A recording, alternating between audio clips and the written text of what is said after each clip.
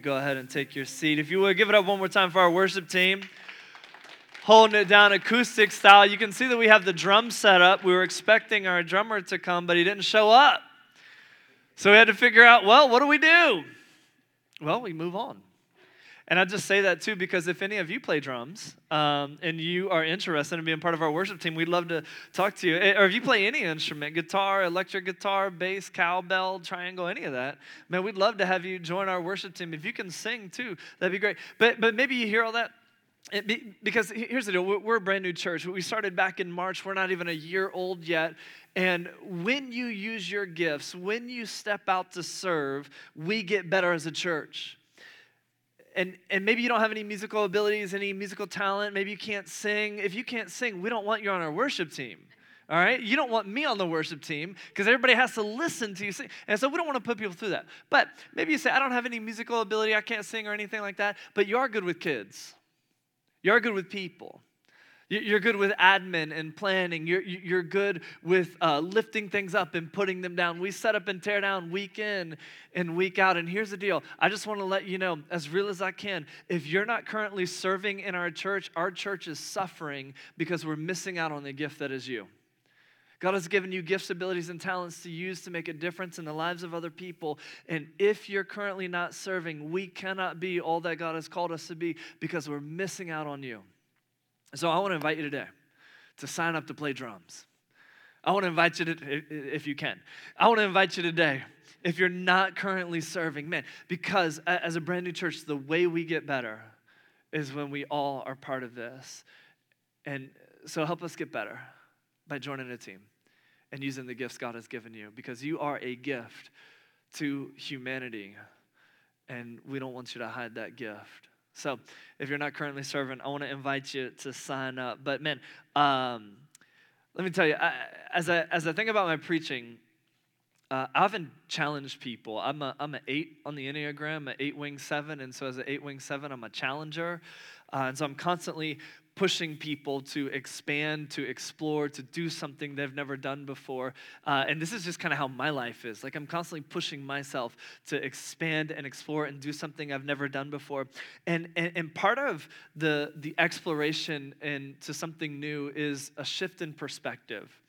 Is that we got to shift the way that we see things. And I often preach on perspective and shifting the way that we see things. And so if you've been part of our church for any amount of time, you've probably seen this theme of shifting our perspective sprinkled throughout my sermons. And the reason why I talk so much about perspective and shifting that is because I believe that the way we see things will determine how we live.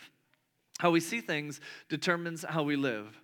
And so when we see something, we can get focused on the obstacle that's in front of us. We can see it as an obstacle, or we could see it as an opportunity, and that'll shift our outlook on life. It's all about how you see things.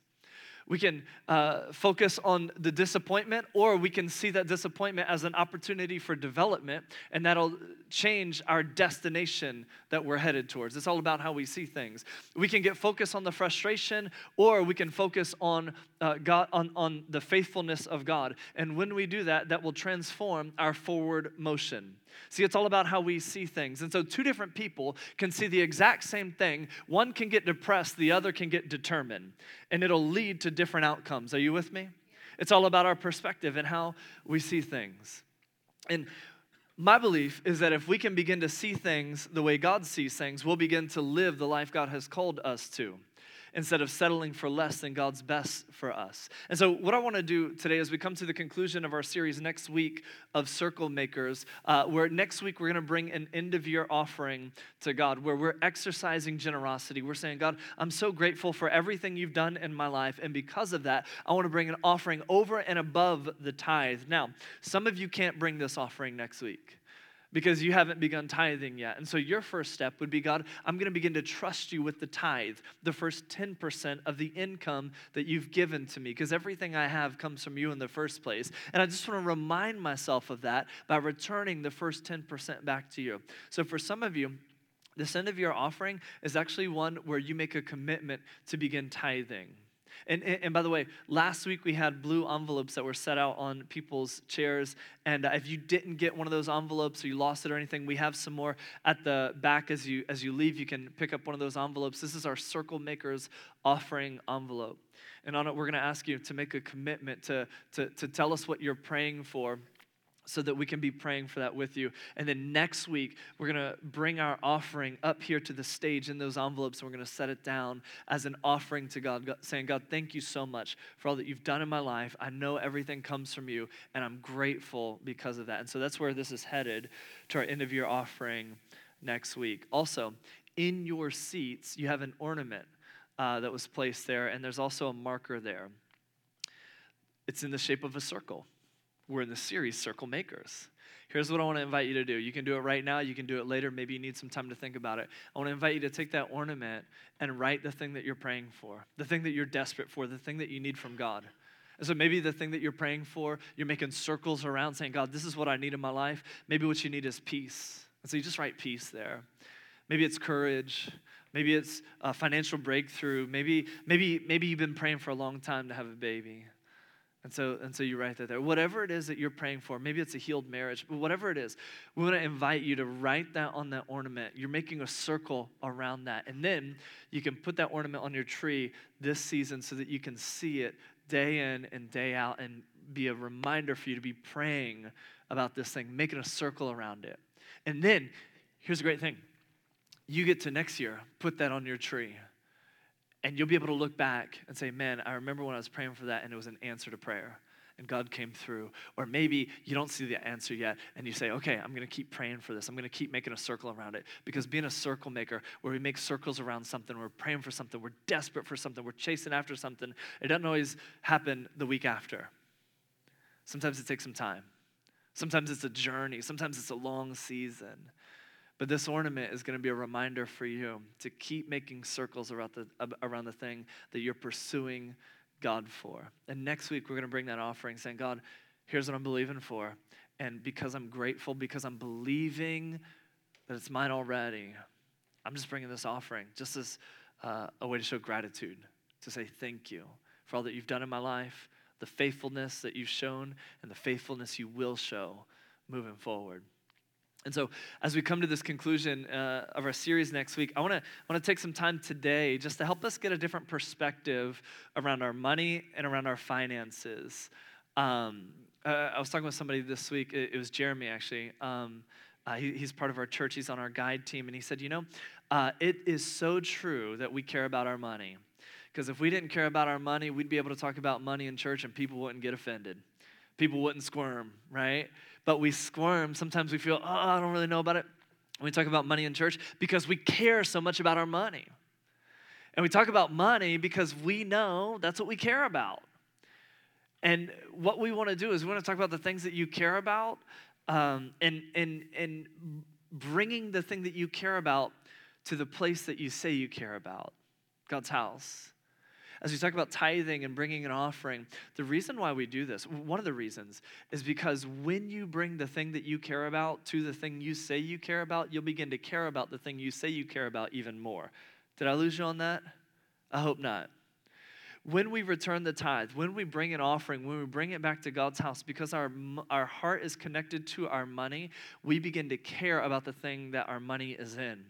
And so as you give, as you tithe, as you give back to God, you begin to care more about what's going on here, and then your perspective shifts from an earthly focus to a heavenly focus. You start to become more about the things of God.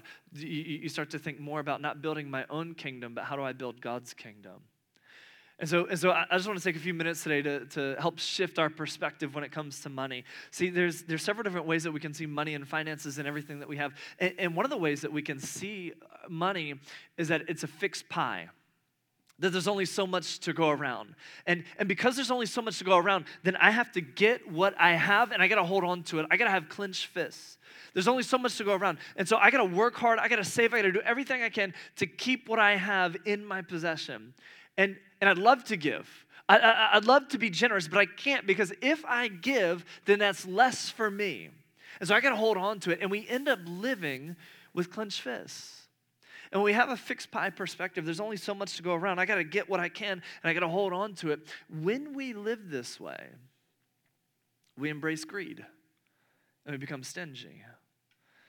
Now, none of us live this way, okay?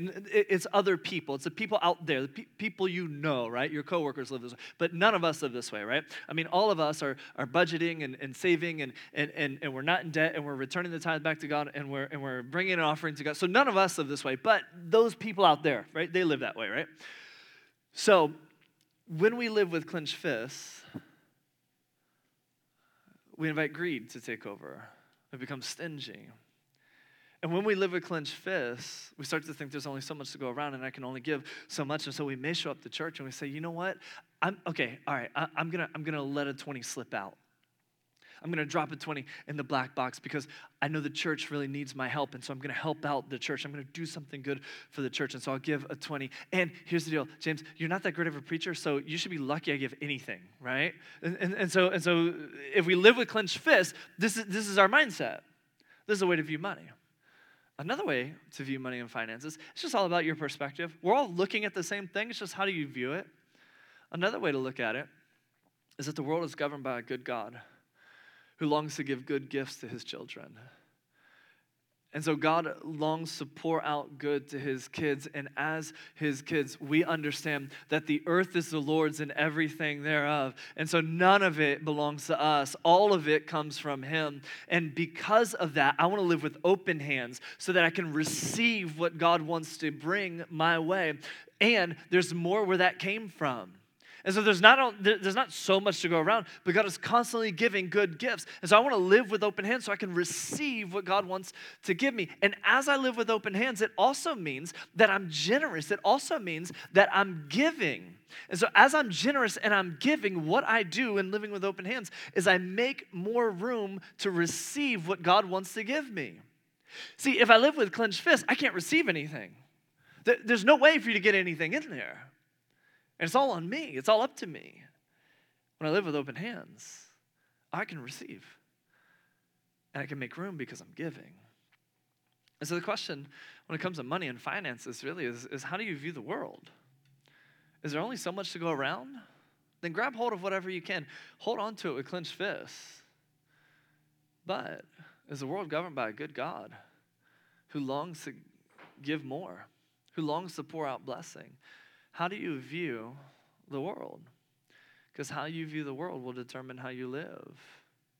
If you live with open hands, giving isn't a question. It's like, of course I'm going to give. You show up, and it's not a debate that you have week in and week out. Am I going to give something or am I not? Of course I am, because this is how I view the world. If you live with clenched fists, now it becomes a debate. It becomes an option. What do I do? Oh. And we forget where it all came from in the first place. So as we approach this end of year offering, my hope is that you would shift your perspective to one where you see that the world is governed by a good God who longs to give good to his kids, and that's you. And to help us with this, I want to take our attention back to this moment that took place back in 57 AD, and we read about it in the letter of 2 Corinthians. And so there's this guy named Paul who starts churches all over the Roman world, and as he's starting these churches, he stays in contact with them by writing letters to them. And so Paul writes, I think, 14 of the 27 books that we have in the New Testament, and he travels around the Roman world. He's starting churches, and one of the churches that he establishes is a church in Corinth. And so he starts this church, and then he moves on, and he writes some letters, and they ask some questions about things, and he writes back, he gives them some answers, and we have copies of those letters in the New Testament of the Scriptures. It's 1st and 2nd Corinthians. And so we're going to read from there to see how Paul talks to them about their perspective on money. But before we read from that, I just want to give you the title for my sermon. So if you're taking notes, which I'm confident you're taking notes on this, go ahead and take out your notes app on your phone and type this in. This is the sermon, the title for my sermon. It's a cycle that comes full circle. Somebody say, it's a cycle that comes full circle. All right, now I need you to say it with a little more oomph and gusto. It's a cycle that comes full circle. And that's what we're going to find Paul teaching the Corinthian church, and Paul, I believe, is going to teach us through what we're about to read. It's a cycle that comes full circle. All right. Like I said, I know you're taking notes because I worked really hard on this sermon, and you want to remember it for all that you're worth. So, Paul is writing to this church in Corinth, and around the time that Paul writes to them, he writes them a letter in about 55 AD. It's 1 Corinthians, and he's letting them know about this famine that's taken place in the church of Jerusalem. So the church of Jerusalem is really where Christianity all began. It started in the city of Jerusalem about 2,000 years ago. And in 55 AD, they experienced this famine. There's some hardships going on in the church of Jerusalem. So what Paul does is he writes all these other churches that he started, and he says, hey, they're experiencing some hard times, so I'm going to collect an offering to help them. And so he explains to them all the stuff that is going to be, just the stuff that's going on, and then how he's going to go about collecting this offering. And he says this, now about the collection for the Lord's people, 1 Corinthians 16:1. Do what I told the Galatian churches to do. On the first day of the week, each one of you should set aside a sum of money in keeping with your income, saving it up, so that when I come, no collections will have to be made. Then, when I arrive, I'll give letters of introduction to the men you approve and send them with your gift to Jerusalem. If it seems advisable for me to go also, they will accompany me. So Paul right here is just making preparations with the church in Corinth. He's letting them know, hey, we're going to take up this offering. We're going to collect this offering. You're going to give this offering that's going to go to the Jerusalem church. And what I want you to do is determine an amount that you're going to give and then just set it aside so that when I come, we don't have to make any collections. It's already there, right? So what he's doing is he's giving them advance notice. Somebody said they knew. They knew. They knew, right? So they knew that this is happening. He's letting them know, we're doing this offering. They already knew. And then some time passes. See, the church in Corinth, when they first hear about the offering, they get excited about it. They're like, oh yeah, we want to help. And then they make these big claims. We want to give this. We want to help. We're going to do this stuff. And then a couple years pass between 1 Corinthians and 2 Corinthians, and they drop some balls. Somebody say, fumble. Yeah, that's what they did. They fumbled it. They got excited. We're going to give to this. We can't wait. Paul gives them instructions. Set aside what you're going to give week in and week out. So when we come, the collection is just right there. But 2 Corinthians rolls around, and they didn't do what he said. He didn't catch them off guard with this offering. They already knew. And they went at first from living with open hands. Oh, we're excited. We can't wait to give. To when we read in 2 Corinthians, a couple years later, they start to close up their fists. Like, we don't know about that. And I want to show you what Paul writes to them in 2 Corinthians as they begin to shift their perspective around finances from living with open hands to clenched fists. Here's what he said. Now, brothers and sisters, 2 Corinthians 8:1. We want you to know about the grace that God has given the Macedonian churches. In the midst of a very severe trial, their overflowing joy and their extreme poverty welled up in rich generosity. For I testify, they gave as much as they were able and even beyond their ability. So Paul's about to get to this offering that he talked to them about 2 years ago. He's about to address it with them, but before he does that, he tells them about the churches in Macedonia. So he references churches like the church in Thessalonica, in Berea, and in Philippi. And he said, hey, they were in the midst of a very severe trial. They were in the midst of a very severe trial. But he said their overflowing joy. Okay. So they're in the midst of a very severe trial. Most likely they're being killed for their faith. They're being persecuted for their faith. And persecution isn't, I don't like you because you're a Christian. They're being slaughtered because of their faith. Like they show up to church one week and John isn't there. And it's like, what happened to John? And it's not, oh, John went out to the lake. It's like, John is dead. Right? This is what they were experiencing. You and I, we don't have to worry about that right now. But this is what they were going through. Severe trial. And he said, in the midst of their severe trial, their overflowing joy. Can I just pause and point out this principle? That your joy is not determined by what you face, but it's built on your faith. Your joy is not determined by what you face. It's built on your faith. And so your circumstances, whatever it is you're going through, whatever it is you're facing, doesn't determine your level of joy. You can have joy in the midst of it. In the midst of their extreme circumstances, the trials that they were facing, they had overflowing joy. And so can I just let you know, this is something for you to write out. This is something for you to tweet, for you to put on Instagram. Take a picture of the empty drum set and say this, that your joy is not determined by what you face, but it's built on your faith. And so whatever it is you're going through, you just need to know that your joy is your job. And so you're not getting killed for your faith, but there's a coworker who you don't like. And you show up in the parking lot and you see their car and you're like, I hate that person. Hey, that doesn't determine your level of joy. Your joy is your job. You can still be joyful in the midst of that. You thought you'd have a different career by now. And so you're just kind of going through the motions. You're feeling empty and hopeless. You don't have to feel empty and hopeless. You can still have joy because your joy is your job. Whatever you're facing doesn't determine your level of joy. You thought you'd have a baby by now. Whatever it is you're facing, can I just let you know, your joy is your job. And your joy is not determined by what you face, but it's built on your faith. So in the midst of their severe trial, they were overflowing with joy. The Macedonian churches were facing some severe trials. Again, things we haven't experienced, most of us in our life, things we can't even imagine.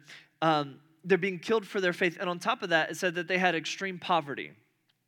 So he references the Macedonian churches. They got extreme poverty. A better translation is this, that they were down to the depth of poverty. They were bottom of the barrel poverty. Like they had nothing. They were rock bottom poverty, but they still had overflowing joy. And it welled up in generosity. Paul said that because of their joy, they gave as much as they were able, what was in their means. And then he said that they gave beyond their ability. But the question I have is, if they have extreme poverty, how did they give beyond their ability? Because here's what we say, I don't have, so I can't give. But can I just let you know that if you don't give, you won't have? That's the principle God says. He says, when you give, I'll pour out so much blessing you won't know what to do with it. See, we say, I don't have, so I can't give. What the Macedonian churches said was, we don't have, so we want to give as much as we can. And that's the difference between greed and generosity. Greed will always find an excuse. Generosity will always find a way. And you know that. When you got your mind set on something, you plot and scheme and figure out how you can get it. You saw some sales at Black Friday, and you started looking at the checkbook, and you were like, oh, man, I don't have the money, and I know I shouldn't go into debt, but I could pay it off. We'll just go ahead and put it on the credit card or whatever it is. You're looking at that new car, and you're like, oh, man, what do I got to do to get that new car? Well, I could move this around, or I could do this, or the new phone comes out. What do I got to do to get this? Or you see that girl, and you're like, oh, my goodness, what do I got to do to get her? And then you're like plotting and scheming, how can I get her attention? See, when we want something, we'll figure out a way to make it happen. The question I have for you is, do you want generosity that bad? Are you figuring out, have you been thinking through, man, all right, we got this end of year offering coming up. What can I move around? What can I give? How can I sacrifice? How can I be generous? Or have you been looking and saying, well, I don't really know. I mean, it is kind of Christmas time, and we do have some things coming on. Like I said, greed will always make an excuse. Generosity will always find a way. The Macedonian churches in their extreme poverty, facing all that they were, tried to figure out, how do we give, and not just give according to our means, but beyond that. And again, the question is, well, how did they do that? Here's how. It says this, and now, brothers and sisters, we want you to know about the grace God has given the Macedonian churches.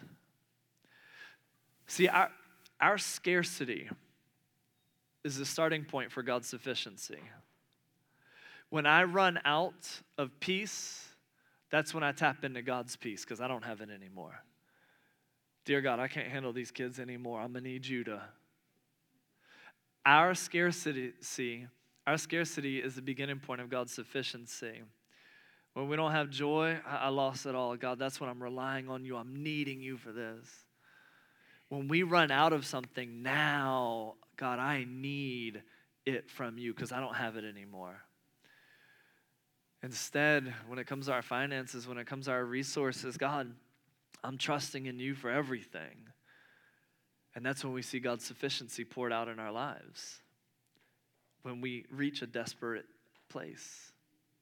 And so God's grace had given, he said, we want you to know about the grace that God has given the Macedonian churches. They were able to give richly out of their extreme poverty because of the grace of God, because they tapped into his sufficiency after they met their scarcity. God's favor met their faith, and because of his blessing, they were able to give beyond what they even thought they could. They had a perspective that led them to live in such a way where they knew that they could live with open hands and God would take care of them. And I want you to look at the end of verse 3. Paul says that these churches gave entirely on their own. Look, entirely on their own. Entirely on their own. They urgently pleaded with us for the privilege of sharing in this service to the Lord's people. What if we came to God with an attitude of entirely on our own?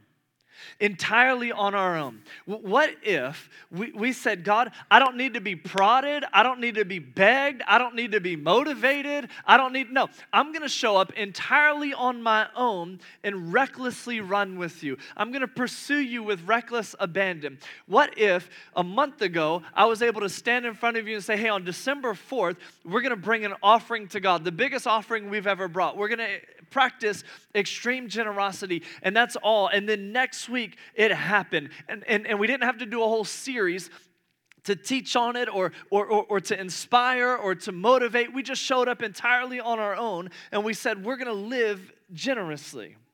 What if we showed up to church entirely on our own, where we got here early, we got here with an expectant attitude? God, I know you're going to do something great, instead of dragging in 5 minutes late, 10 minutes late. What if we showed up entirely on our own? What if during the sermon, when the preacher was getting riled up and fired up, and we were feeling it, we responded, and we said, preach it, or something like that? What if we showed up entirely on our own, so that when the worship team sings and the drummer doesn't show up, we join in clapping on beat because we become the drummer? What if when the worship team is singing, we raise our hands and we sing we show up entirely on our own because, God, I'm not showing up to a service, I'm showing up to meet you and I need you. We show up with reckless abandon, entirely on their own.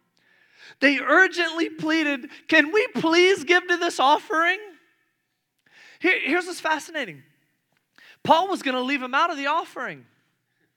He wasn't even going to ask them to give because he knew the extreme poverty they had and the trials they were going through. Paul said no for them.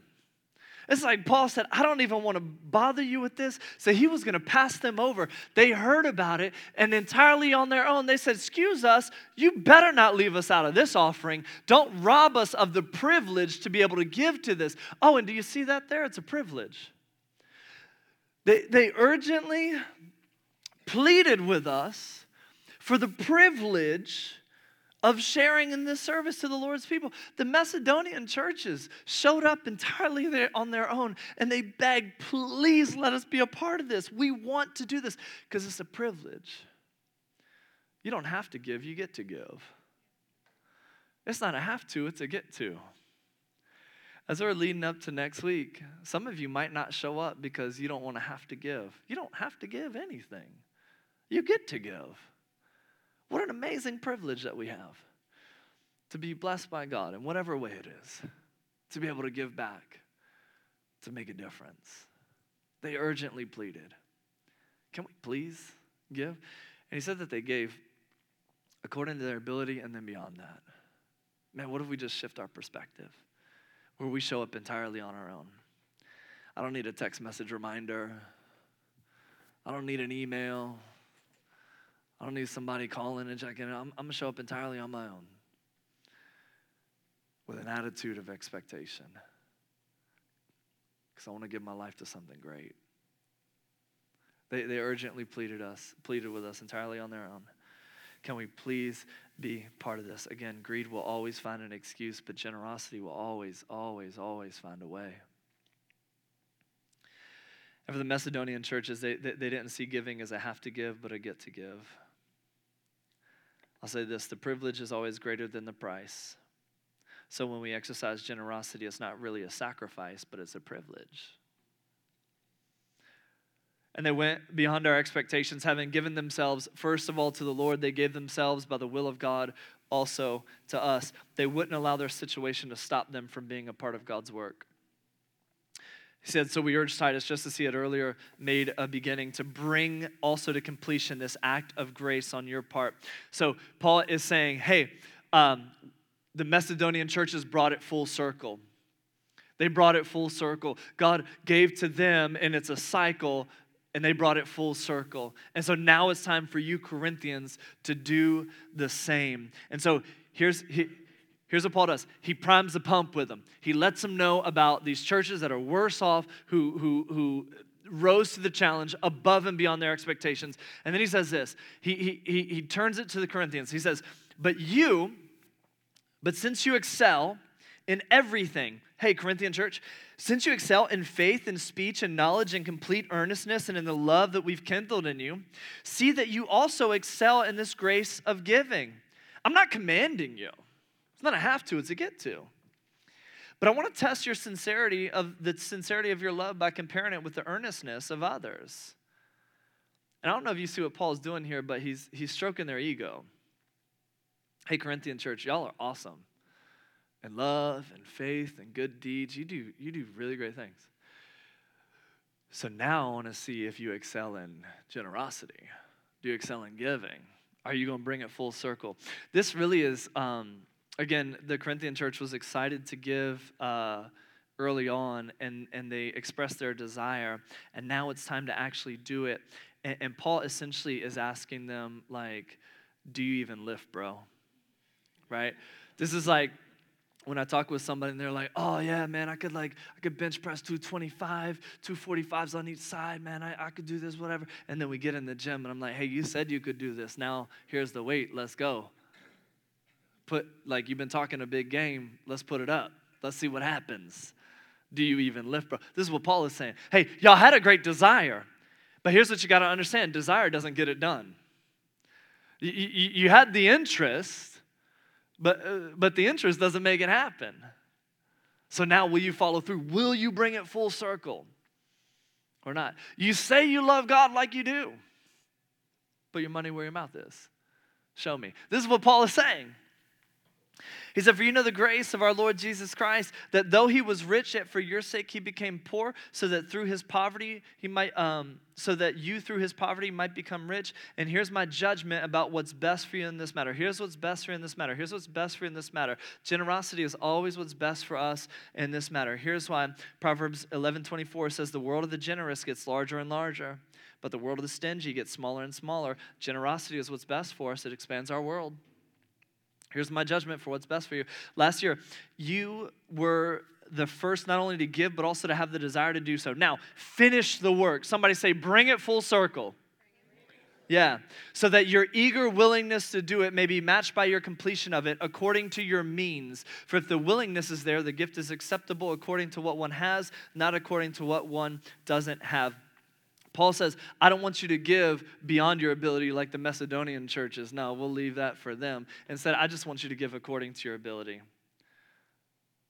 I just want you to give according to your ability. He lowers the bar for the Corinthian church. As we get ready for this end of year offering next week, I want to invite you to give according to your ability. But what if you decided to be like one of the Macedonian churches, one of the Macedonian Christians, and said, I'm going to raise that up and go above and beyond that? You know, as we go through this series leading to our end of year offering, my hope is that you don't hear all this and you just think this church is all about money. My hope is that you would say this church is all about people, because it takes money to reach people. And this church has a vision to reach people. And because of that, we talk about money. My hope is that you would say, this is a church that loves people, because it takes money to reach people. And here's what you need to understand, that a church with no vision will ask for no money.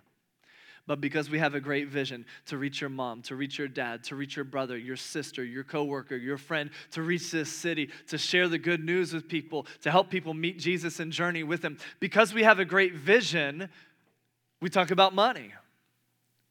And my hope as you come through this series and as you're part of this church, that you wouldn't get it twisted. You would shift your perspective and say, thank God I'm part of a church that loves people because they talk about money. It's not about money. It's about how do we love people and how do we reach people. And it requires resources to do just that. And that's what we're gearing up towards next week. I gotta close. I'm over my time. But here's what I want to invite you to think through. It's not what you would do if you could. It's what you do with what you have. So as we gear up towards bringing this offering next week, it's not what you would do if you could. Well, if I had, I could. No. Well, what can you do with what you have? What can you do with what you have? And I want to illustrate it this way. Imagine that this pad right here represents all of your resources, what you have, what you've been entrusted with. And this circle right here represents your level of generosity, what you bring. Maybe it's $10,000, maybe it's $1,000. I don't know. I don't know the amount. But this pad represents all that you have, all of your resources, and this circle represents what you bring. And then this pad here represents somebody else's resources, all of what they have.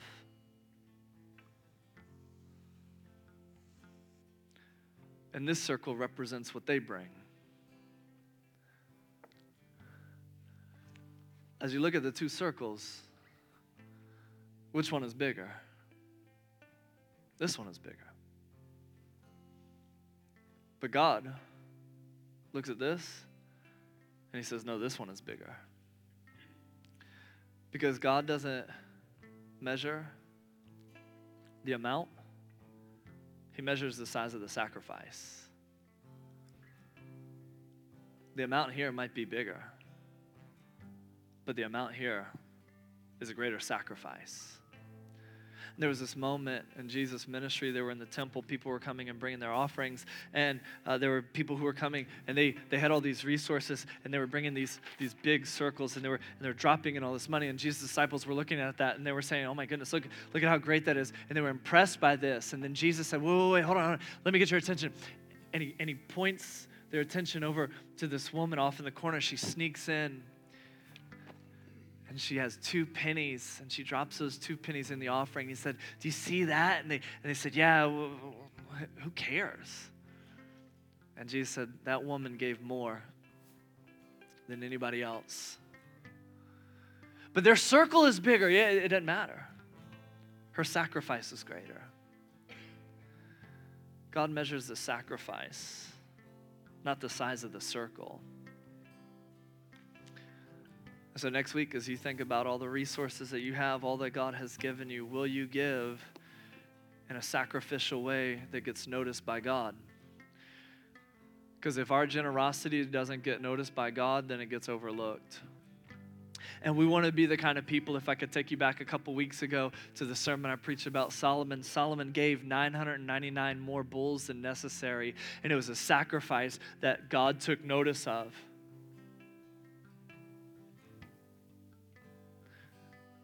I want God to take notice of your sacrifice. I don't want it to be overlooked. And here's the deal.